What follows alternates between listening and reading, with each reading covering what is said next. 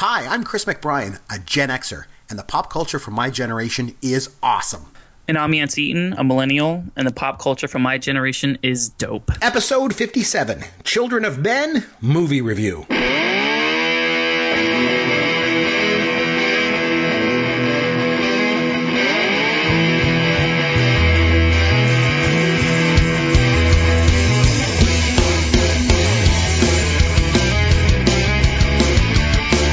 This is Pop Goes Your World. I'm Chris McBrien. That's Yancey Eaton. And this is the Pop Culture Podcast for the generations. Yancey, what's going on, my friend?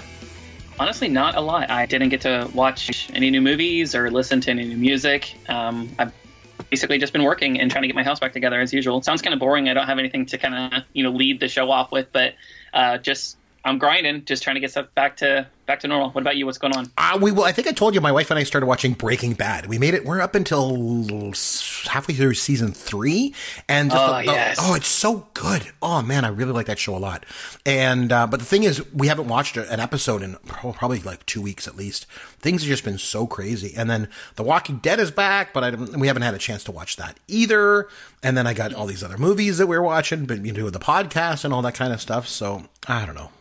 We just got everything's just piling up in terms of stuff I'm supposed to watch. Oh, and then Stranger Things season 2, and then as you were saying last week, we got to watch that so that we can get Nathan Dawkins on the show, and we're going to do a whole episode on Stranger Things. So I watched the first episode, so we were able to squeeze that in, but I've got to get around to watching. Did you like it? I liked it. It's good. I mean, I think it's just a very, very well done show. I just love the whole throwback, the whole retro feel to the whole thing. That's what I like. It's good. Can I just bring attention to one stark difference between you and me, and probably it is more of a generational thing. Of course. Well, that's what the podcast is. I mean, so. Yeah, exactly. It's in the spirit of the podcast, right? So you just watched one episode of Stranger Things, or you got halfway through season 3 where stuff really starts to happen on Breaking Bad, and you're perfectly content with not continuing to watch. And that's something that I am not capable of, especially like with Stranger Things. It came out on Friday night. My wife and we started watching around 6 o'clock that night, and we were up till, I think, 3:30 in the morning watching all of them. And until finally she's like, there's one episode left. I cannot stay up. I cannot stay up anymore. Let's watch it first thing tomorrow morning. And it killed me because I wanted to finish the series so bad. And I was like, okay, that's fine. Little did I know that my little snake wife woke up early before me and finished watching the last episode by herself. Oh, my. Yeah, I know, which caused a riff in our house. She did this with Mad Men, too. We were supposed to watch Mad Men together, and then she just basically took off while I was at work and watched like 12 episodes in a day to where I could never catch up. But that is the difference between the two of us, where I'm more programmed to just wait until a show has reached its finality and then watching it, binging it on Netflix or Hulu or, wherever, Amazon Prime or something. Whereas you seem a little bit more like tempered, and you're able to kind of just wait it out and enjoy it, and whenever you find time you can watch it. Or maybe it's just because you have more going on, you have kids. Like, what do you think that is? I think a lot of it's generational. There's that instant gratification thing that you millennials have, I tell you, young man. But yeah, I mean, if I look back, I'd love to get a time machine and take you back in time, like when you'd watch a show, like we'd watch Happy Days, and then you couldn't watch Fonzie again for another week. Or, even closer to this time, I remember back in 2004, when Lost came out, and I really liked Lost. I was really into that show. And you watch it, and you had to wait a whole week for the next one. And God, I cannot imagine that. It was just the way it was. And that show was basically a cliffhanger every single week. And, that's just the way it was, Fonzie just once a week, man. Once a week, Fonzie. Oh, those were the days, I tell you. Anyway, are you all ready to get started? Yeah, let's do this. All right, here we go. By the way, it's not episode 4. It's not A New Friggin' Hope. It is Star Wars. It is very stupid. It is a dumb movie. I think there's something that the millennial generation is missing out on. The characters are stupid and over the top. It's very campy, Chris. Honestly, I think you would like it. We got to join the army. I've been smiling nonstop for days. Cruiser and Ox. I've had a lot of FOMO, fear of missing out. For the longest time, we had VHS. I'm 6'1". You're 6'1". You're 6'1". Okay, forget it. Let's get Harold Ramis to do it. Okay, so this week it's your movie that you got to nominate, Yancey. You came up with Children of Men. So you gave me that one. And so I obviously had a chance to take a look at it. I watched it. I had not seen the movie before you nominated it, so I'm really glad that you did. I got a chance to watch something new for me. So I'd like to maybe just ask you right off the top, why did you nominate this film? Well, I think it's one of the best films of the last 15 years. And despite the fact that it was written in 2004 and 2005 and released in 2006, it's one of the most prescient, accurate, modern films that are out there. Like, it is incredibly, incredibly present. Everything that's in this, it's themes that are talking about things that are happening right now, even though it's quote unquote, a futuristic, apocalyptic type movie. That's based in the year 2027. It's still very, very relevant to everything that's going on right now. Yeah, I mean, you I don't know what it is with you. I'm telling you. We'll get into this a little bit later in the show. But this movie was good. First of all, I thought it was good. I thought it was one of the better movies that you've nominated so far. And the thing is, I think it was last week or the week before, somebody was saying to me, and I think it was off the show, it was like on Twitter or something with somebody, and they're like, you just hate all of Yancey's movies. And I'm like, no, I don't. I thought you've nominated some good ones. I thought No Country for Old Men was good. I thought The Matrix was good. I thought District 9 was good. And I thought this one was good too. It was right up there with those ones. But it still doesn't take away from the fact that the movie is bizarre, and like, are there no millennial movies that are just normal? A serious question. Is that important to you? Is that something you're looking for in a film? Is something normal? Well, I guess that's not something I'm looking for at all. Actually, that's the antithesis of exactly what I'm looking for in a movie. I don't want it to be normal. Yeah, I guess normal, like in terms of just normal situations, normal human situations. Gotta remember, like, a lot of my background is in the theater, as you know, Yancey, and so I'm used to doing plays that are just basically all you have is actors and lines. You don't have any special effects. That's all you've got is your voice and your characters. So play is an awful lot of character study and things like that. So I guess maybe that's where I'm always coming back to, or maybe movies were just simpler in my day. Young man. I don't know what it is, but it just seems like there's just like I don't know if they just got to keep one-upping themselves with these millennial films. It's just bizarre and weird and all this stuff. I don't know. Weird. But anyway, so the movie itself, so it starts off, obviously it's very, it's another dystopian post-apocalyptic movie. Yancey, I tell you and these movies. Well, actually, I think it's more of a, real quickly, I think it's more of a pre-apocalyptic. Like the world is on the cusp of collapse, basically. Just to set it up really quickly. Seems pretty crappy to me, but I mean, what's going on? But yeah, go ahead. But the world's not ended yet, but we're very, very close. It's based in the year 2027. The entire world is in complete chaos. There is exactly one government, one country in the world that has any sort of established, government and control, and that is Great Britain, right? So basically, it doesn't break out specifically exactly why this has happened, but women are unable to have children. Everyone is completely infertile, and that's like this main theme that's kind of like driving all the angst that you see in this film. And so basically, you have one country where everybody wants to get into it because it's the only thing that's established and organized in some semblance of a normal modern life, and everybody else that's trying to get in. So there's the refugee crisis that's kind of at play here. There's all these different themes of hope and the lack of hope and how that kind of morphs what people's actions are. And there's all kinds of allegory and just crazy metaphors, and just it's saying a lot, and it's doing it in a package where it's filmed incredibly beautifully. The acting is amazing, and there's just a lot to kind of delve into. You can watch this film like a lot of the other movies that I've presented to you before, Chris, where you can watch it one time and you're never going to catch everything in the first time. It takes multiple viewings to kind of get the main gist of it. But I kind of cut you off there and like hijack that. But so like, what were your major takeaways from this film? Well, obviously, I could say it starts off, and the big thing was that there's an 18-year-old. It was on TV, right? And they were saying that's the youngest person on the planet. Now, just to go back, I don't know if you mentioned it. Didn't I don't think at any point that they actually mentioned the reason why there was infertility. Right. It's never addressed. It's not really addressed, right? You just take, okay, that's just the way it is, right? And then there's the whole thing, like they're mentioning throughout the movie about this human project, which I guess we can come back to. I thought, okay, it's funny because last week we talked about films versus movies. I would definitely say this was a film only because it fits the criteria that I mentioned about last week. And to be considered a quote unquote film, you really need to utilize the medium. And this movie certainly did that because, mainly because the style of the movie, like I'm sure you noticed this, but okay, there's that scene. It's pretty early in the movie when they're driving their car out in the country and they're playing that game with that ping pong ball going back and forth. And everything seems to kind of fun and lighthearted and stuff. And then all of a sudden, that flaming car comes down the hill. and the gang comes out, and then the whole scene ends with the two cops getting shot, and it's all done in one continuous shot. Yep. And I'm sure you noticed that, but the whole scene is done in one continuous shot, which is very stylistic, right? And then later on in the movie, when they're in the middle of the battle, I think it was the uprising, I think they called it. Remember he's hiding in the bus, and then he goes into that sort of blown out building. And again, the whole scene's done in one continuous shot. And I remember there was one scene when he runs into the building, and then there's like someone gets shot, and then there's like blood that gets splattered onto the camera lens, and it stays on the camera lens throughout the whole scene. And when I was watching the movie, I thought, well, that's just done sort of to draw attention to the fact that it's one continuous shot.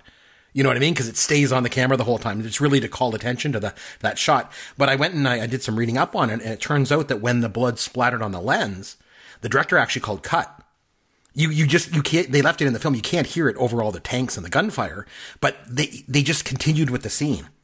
And the cinematographer, I guess, ended up convincing the director to leave it in the final cut of the film. It's pretty cool, I guess. But I thought it was interesting that this movie, just to play on those two things that I talked about, I thought it was interesting that this film was nominated for an Oscar for Best Achievement in Film Editing, because there's very little editing in the film.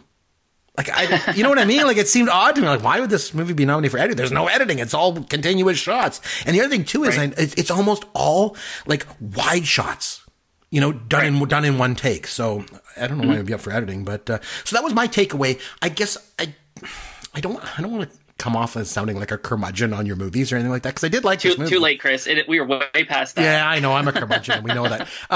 My takeaway from the movie, though, is that it's more style than substance. That's what I would say. Holy cow, Chris. Where do I start? Okay. I will agree with you about like the long shots, the long cuts you see right there. That was stylistic. That was by design. And one of the main goals I think they were going at with this entire film is foreground and background, and how they merge into one shot.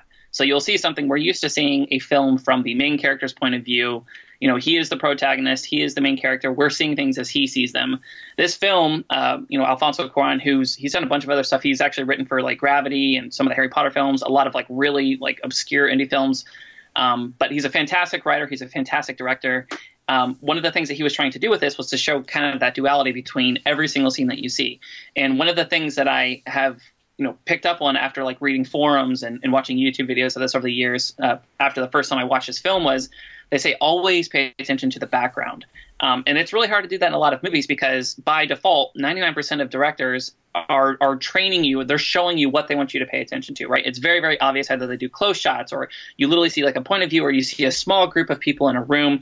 With this, like you said, because it is so expansive, they're telling you like, pay attention. There's so many different things that are going on around you, to where it makes you privy to other people's way of life, or their viewpoints, or you're seeing how certain things affect them. Like we see Clive Owen's character Theo walking and working and just basically living life as apathetically as humanly possible, completely indifferent to everything that's going on around him, because he's totally disinterested in the world. So like as he's like casually like walking through the streets of Great Britain and drinking out from a flask and just doesn't care, you see refugees in basically cages being shuttled in and out of the city, and you see death and destruction, and you see all these things going on, and that's why you see these wide frame shots, these long continuous shots of 5 or 6 minutes in one cut.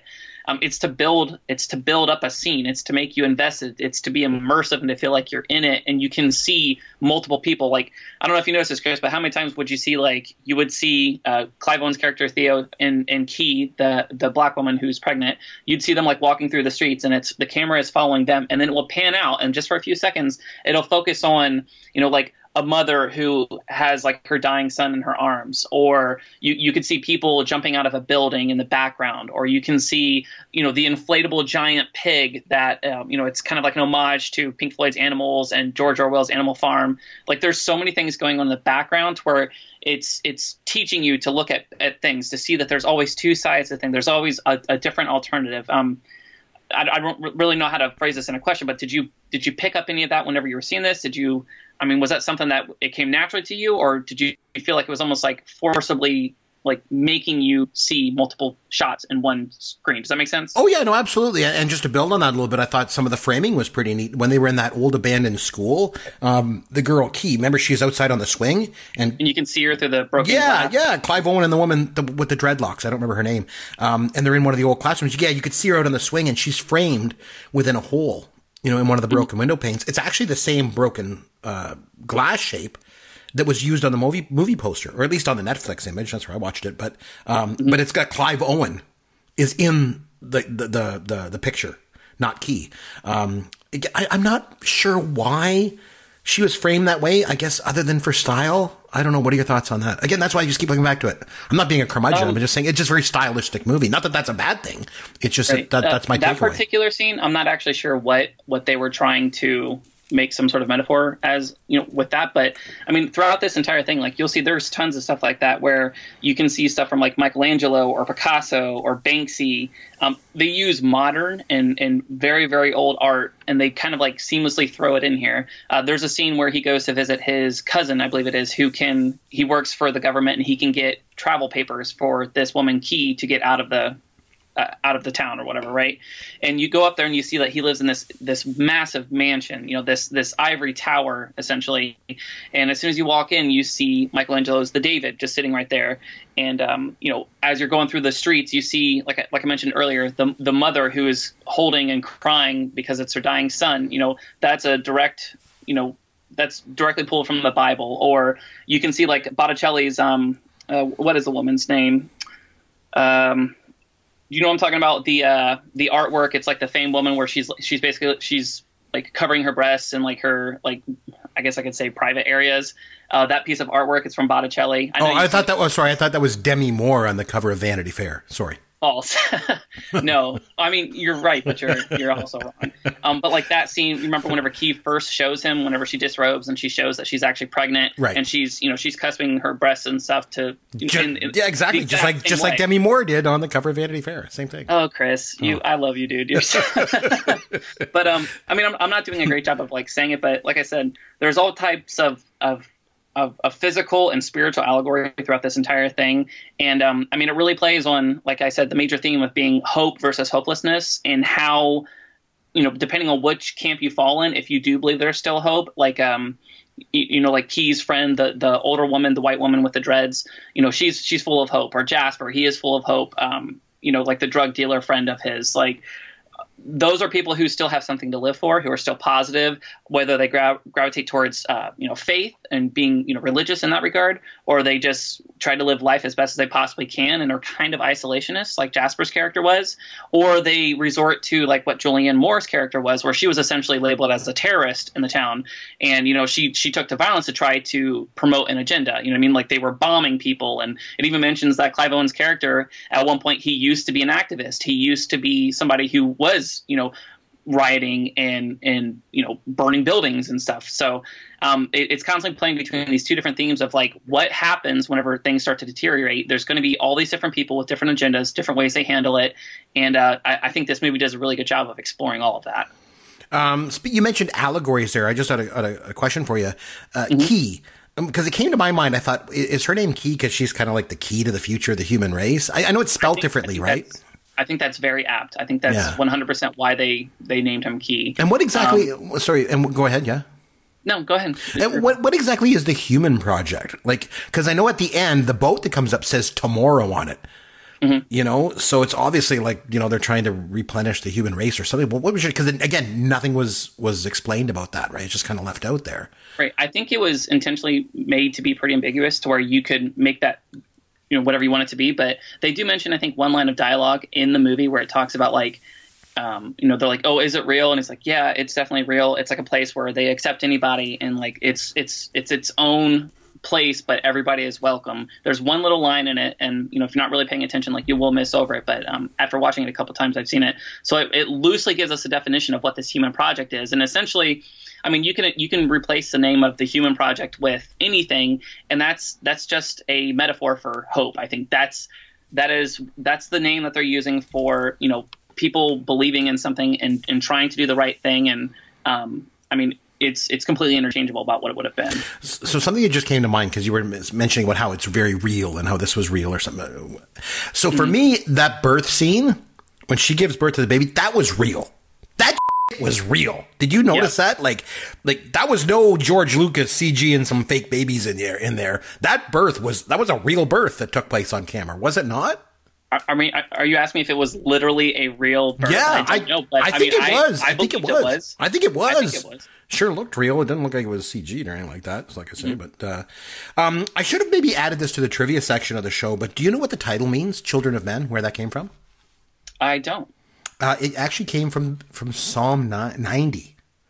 And it said, let me just read this for you, okay? Because I dug it up. Okay. It says, Lord, thou hast been our dwelling place in all generations, before the mountains were brought forth, or ever thou hadst formed the earth and the world. You know, ever notice, by the way, just as an aside, in any of these old Psalms and stuff, they say thou hadst a lot. And anyway, so even from everlasting to everlasting, thou art God, thou turnest man to destruction, and sayest, return ye children of men, for 1,000 years in thy sight are but as yesterday when it is past, and as a watch in the night. I have literally no idea what that means. Yeah, that's pretty dense. I'm not going to lie. I'm not going to act like. Why would you take your title from something like that? That doesn't even make any sense. I don't know. You were talking about Clive Owen and Julianne Moore. Julianne Moore is good. She's phenomenal. She's a phenomenal actress. I could watch her in anything. And speaking of anything, Michael Caine is in everything. That guy is in every movie that was ever made. Yes, I swear, and he's pretty good in this too. He's I mean I mentioned it before, but like he's essentially a stoner. He's a drug dealer. He has long hair, and it's yet somehow totally believable. We're used to see him, in like these like really like upper crust type, roles and stuff, but like he plays it off very, very well, I thought. Yeah, he's definitely sort of channeling his inner John Lennon for the part. There's ways about it. But so I read somewhere that in 2017, Rolling Stone magazine ranked this movie, Children of Men, as the best science fiction film of the 21st century. Wow. And I wanted to know your take on that, because you obviously love science fiction and you are a specialist when it comes to the 21st century. I got the 20th century down pat, but the 21st century you got. So what are your thoughts on that? Rolling Stone magazine said it was the best sci-fi film of the 21st century. I mean, I did not know that it was praised as highly as it was. I mean, I think it's probably one of my top 5 favorite sci-fi films of all time, simply because it is, I mean, aside from like the global infertility, like that is something that the entire movie is something that could happen now. It's a futuristic movie per se. It's only 2027 whenever the movie was based in, but everything that they're talking about, the xenophobia, the nationalism, like the the religious zealots that you see in the movie, like the fear of the unknown, immigrants, like all these things, Big Brother, everything like that you see. I mean, we're just a stone's throw away from that. There's a very small chain of events that has to happen for society as we know it today to break down in a major way. You know what I mean? Like, the belittling of of free press and of free speech, the silencing of activism, the disregard for human life, like all of those things are in a microcosm. Like we're experiencing those now. You know what I mean? And so I don't gravitate towards these films just because like I want to see the end of the world. I always see these as like a warning of, an exaggerated or an expedited view of the way things could be if we keep going on our present course. And that's what I think is like makes this film so important, because it's a science fiction film, but outside of like maybe one or two little like gadgets, like I don't know if you remember, but like the scene where Theo's character is meeting his uncle or his nephew, or I'm sorry, his cousin or whatever, and he has his son at the table, and the son is like playing like that little gadget. That's literally like the thing on his hands that covers his fingers and stuff. I don't know if you remember, Chris. But yep. That's one of the only instances of some sort of like futuristic technology in the entire film. Like it's in the future, but everything basically looks the same. The only difference is like I said, this global infertility. But like even something like that, not so much infertility, but like the overall fertility rate, like if you look in countries, I mean, I actually did a little bit of research for this. I knew that this was a thing in a lot of Southeastern countries, but like Japan, Taiwan, South Korea, Poland, Romania, Croatia, these are all countries with the lowest fertility rates in the world. These are countries that are actually dying, where, in 50, 75 years, like if things remain the same, they won't exist anymore. You know what I mean? And all it takes is just like some global event to where we could be in this boat. You know what I mean? And how are we going to treat each other? I mean, one of the main things of this film is it just talks about how our thoughts and our actions and our emotions, they're guided by what we think is going to happen in the future. So like, you know, Theo's character, like he's incredibly nihilistic, and he is basically, he's just playing out the days. He is disinterested in his job. He has no interest in money. He doesn't understand why people are collecting art, or, you know, people are getting, you know, upset about like their jobs and stuff, because he sees it all as pointless. Whereas you have other people who are activists and they're fighting and they're doing everything they can to try to overthrow the government. And then you see people like Michael Caine's character, who is just completely, you know, he's peace, hope, and love, but he's not going to partake. He's just going to live his life as best as he possibly can. So like it's showing you these different ways, these different paths that people can take. You know, how are you going to – everybody is thrown into this same world, but everybody has a different reaction to it. And that's what the whole film is about. It kind of challenges you to be like, you know, what would you do in this instance? Like, how would you approach this if, you know, in 15 or 20 or 100 years, society looks like that? I find it interesting that what you're saying is, if I hear you correctly, is that you like science fiction films, millennial science fiction films that are sort of rooted in the time that they're set. You know, that they reflect some of the things that are going on in society, and therefore that's what makes them relevant and stuff. See, I've always seen horror movies that way. Like, I've always looked at those, although I guess another science fiction one was like Invasion of the Body Snatchers back in the 50s, was really just an allegory for McCarthyism. You know, not knowing who your neighbor was, could you trust them? Are they, you know, a communist?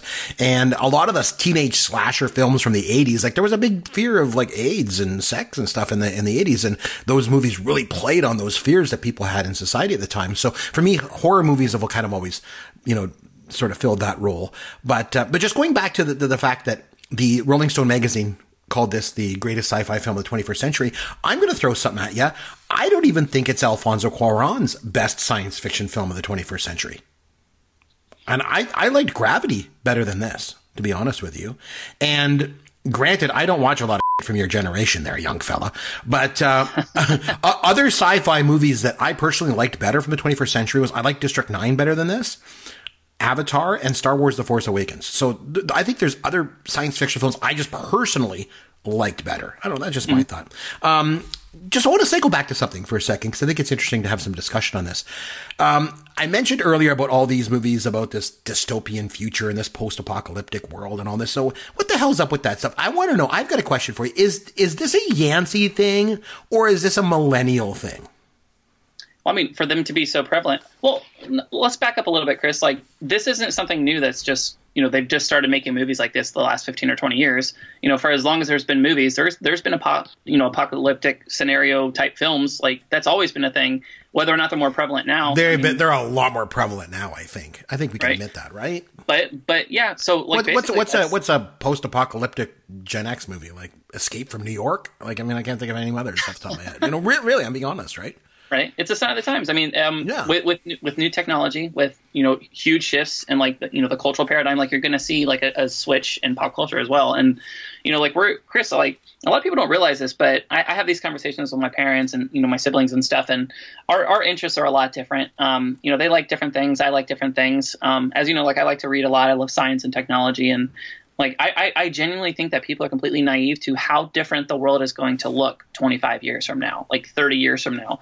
You know, I have nieces and nephews that are being born right now where I seriously question if they're ever going to drive a car.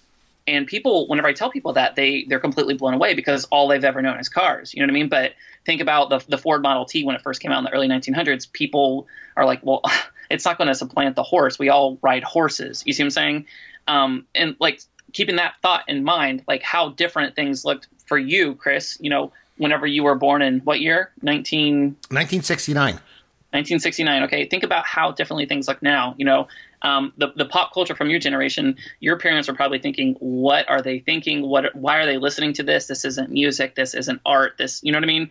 You're always going to have kind of like that, I don't want to say disapproval, but that complete lack of understanding of like what's coming next. But every generation says that. Every generation says that. Go back. You like to read, man. You go back. I mean, you know what I'm talking about. You go back and read Socrates. Go back and see what Socrates says about teenagers. You could read it today. You know, it'd be the same things. And yeah, I mean, the Model T, you know, but if you really look at the Model T and cars today, I mean, there's still 4 wheels and a combustion engine. I mean, they go a lot faster, obviously, and things like that. But no, there's no question that technology has obviously gone crazy. Even in the last 10 years, right? Yeah, I didn't wrap that answer up in a bow like I'd like to, but basically I think the reason why you are seeing more films of this ilk, of, you know, the films that I am constantly recommending, you know, the sci-fi dystopian type things, is because I do believe that we're on the precipice of like another gigantic like cultural breakthrough. Like the fusion of technology and human beings, and, you know, the vast overpopulation of the earth. Like, there are a bunch of different things that are coming to a breaking point. And like I said, the world is going to look much, much different 30 or 40 years from now, more so than it did in the 60s versus the 70s, and the 70s versus the 80s. You see what I'm saying? We're at a huge paradigm shift now, which it's really hard to explain without like going into like specific details. But that angst that we're talking about, that uncertainty, and I don't want to say fear. I mean, it's a combination of fear, but also just an acknowledgement that things are going to be different. I think that's what's percolating into movies. That's why these movies look like this. Does that make sense? Yeah, and do you think that's, you know, is that technologically different, culturally different, or both? Everything. Both, I guess. Everything. Yeah. You know, I mean, you go back and watch, I always make jokes about watching the Game Show Network. If you go back and watch old game shows from the 70s, which I've been doing a lot of lately, by the way, I found our good buddy Derek Myers, Caveman, who's been on the show, you know, obviously multiple times as a guest. Great guy, you know, great friend. And so he told me about there's this show late at night on. Do you guys have Yes TV in the States? I think it's an American station. Anyway, this show, this station, Yes TV, late at night, like at 1 o'clock in the morning, from 1 until 3 o'clock in the morning, shows all these old 70s game shows. So I've been recording it and watching it.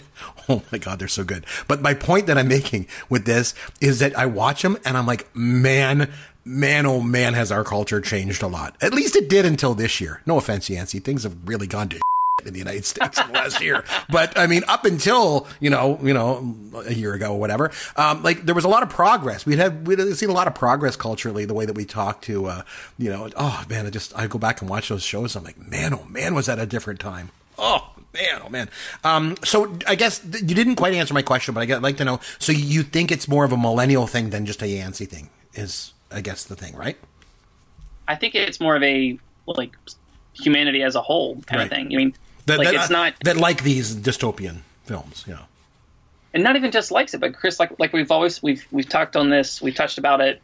Oh, every other episode we say this, that it's a reflection of the time, right? So even if it's just millennials, like it's not that millennials are such a huge swath of the population that it's driving all of the, you know, the content creation that you see in pop culture. You know, these directors are Gen Xers like yourself. You know what I mean? The people who are paying for these films and acting and directing and writing in these films, these aren't all millennials. You know what I mean? So it's not just like millennials are pushing this. This is society. This is Hollywood. This is the industry. This is what people are thinking about. This is what's in our hearts. You know what I mean? So to just put it on millennials, it's like, you know, every single day, like I see articles and headlines. It's like millennials are killing this, millennials are killing that. You know, like it's just our fault, without ever acknowledging the fact that, you know, it was the generation before us that raised us, that set up this economy, that put these leaders in position. You see what I'm saying? Like, there's so much more to it than just the cultural or the generational divides of millennials versus Gen Xers versus, you know, this group or that country. It's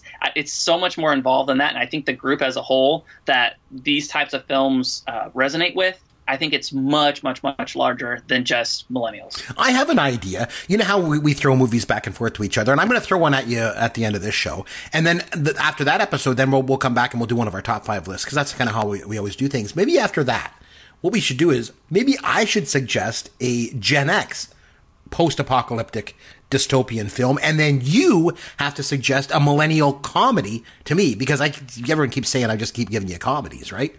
So we should look at doing that. Because as far as I'm concerned, just as a total aside, now that I'm just thinking of it, I'm just ranting right now.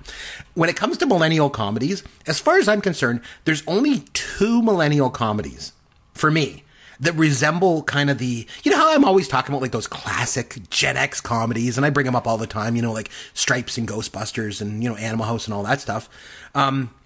That you can watch over and over and over again, and every time you see them, you just watch them and you get to know them so much. As far as I'm concerned, there's only 2 millennial comedies for me that resemble those type of, the sensibilities, you know, and the comedy and the character development of those kind of Gen X movies. There's only two. One is from 1997. It was Private Parts. I don't know if you've ever seen it.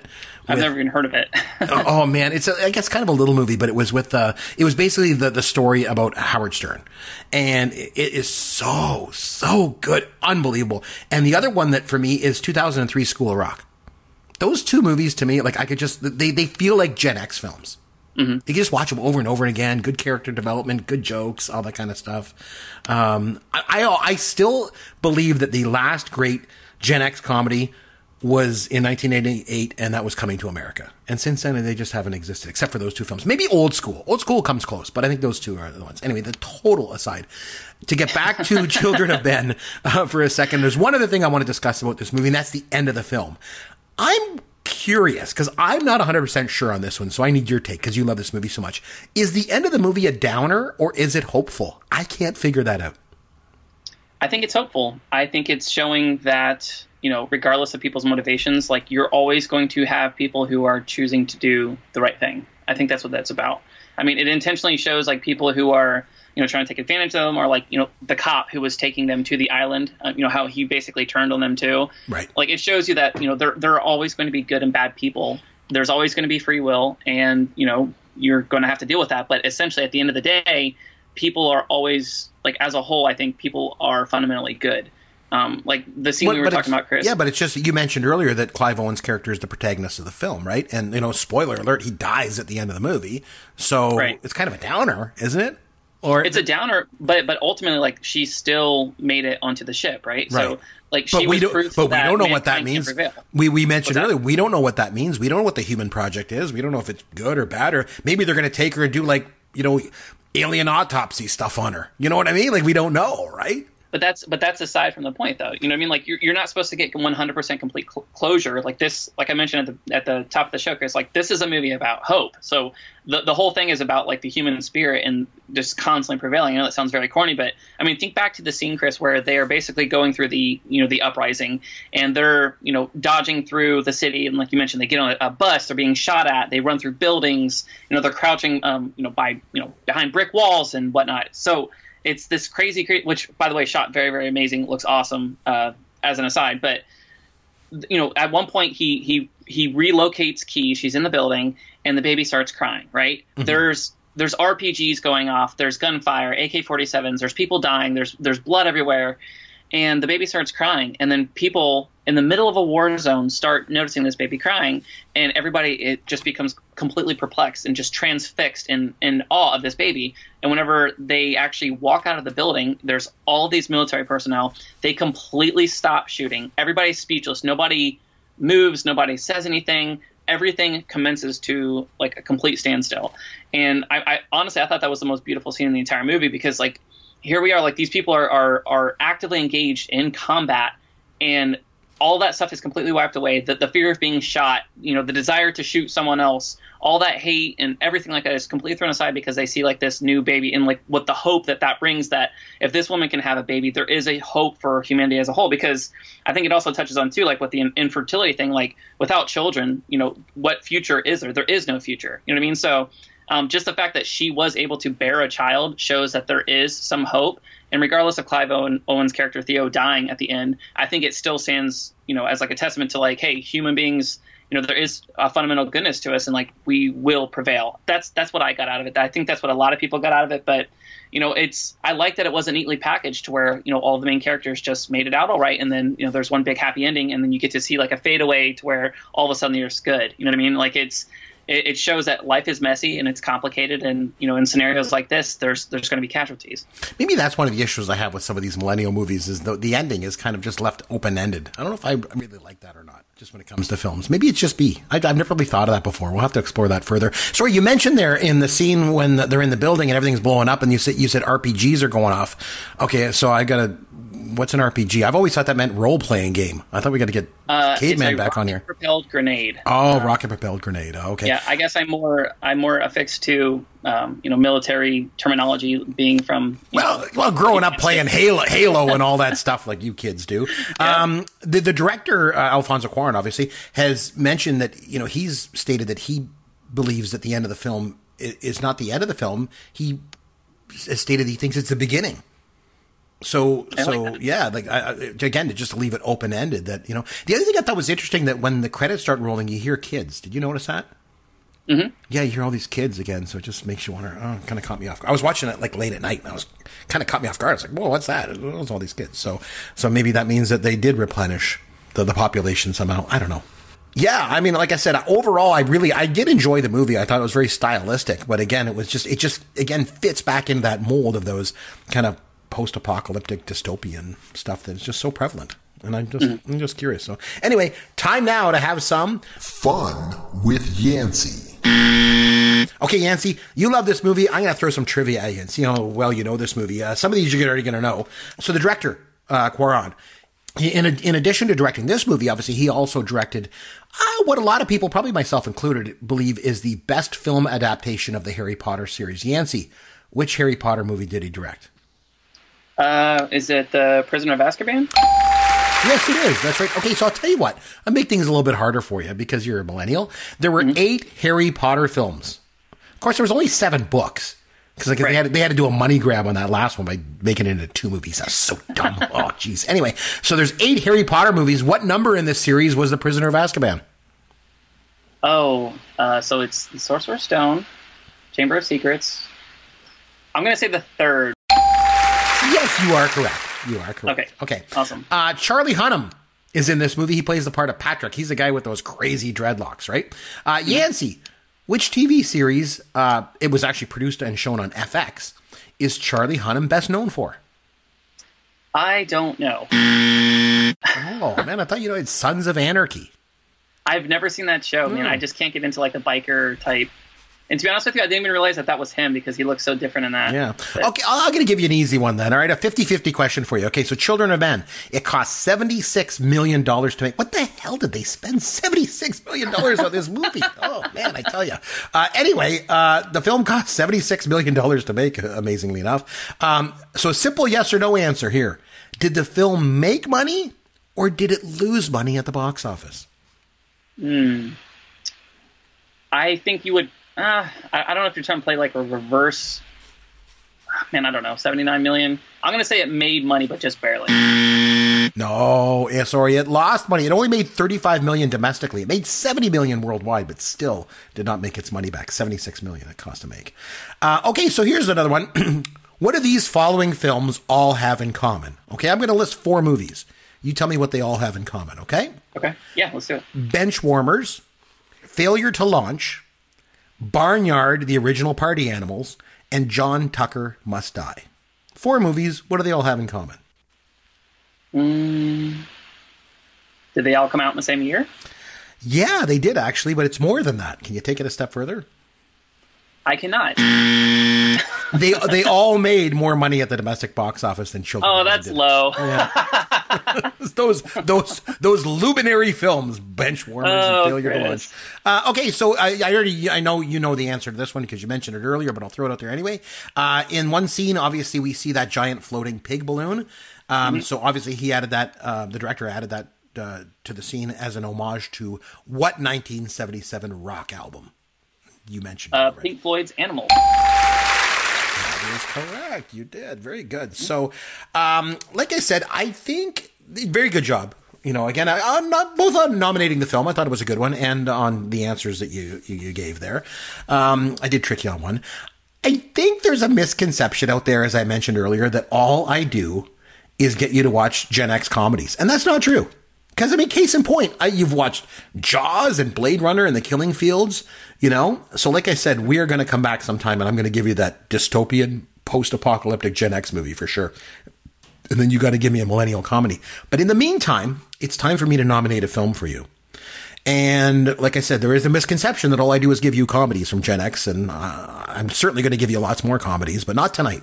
Tonight, I want you to go back to 1976, Yancey.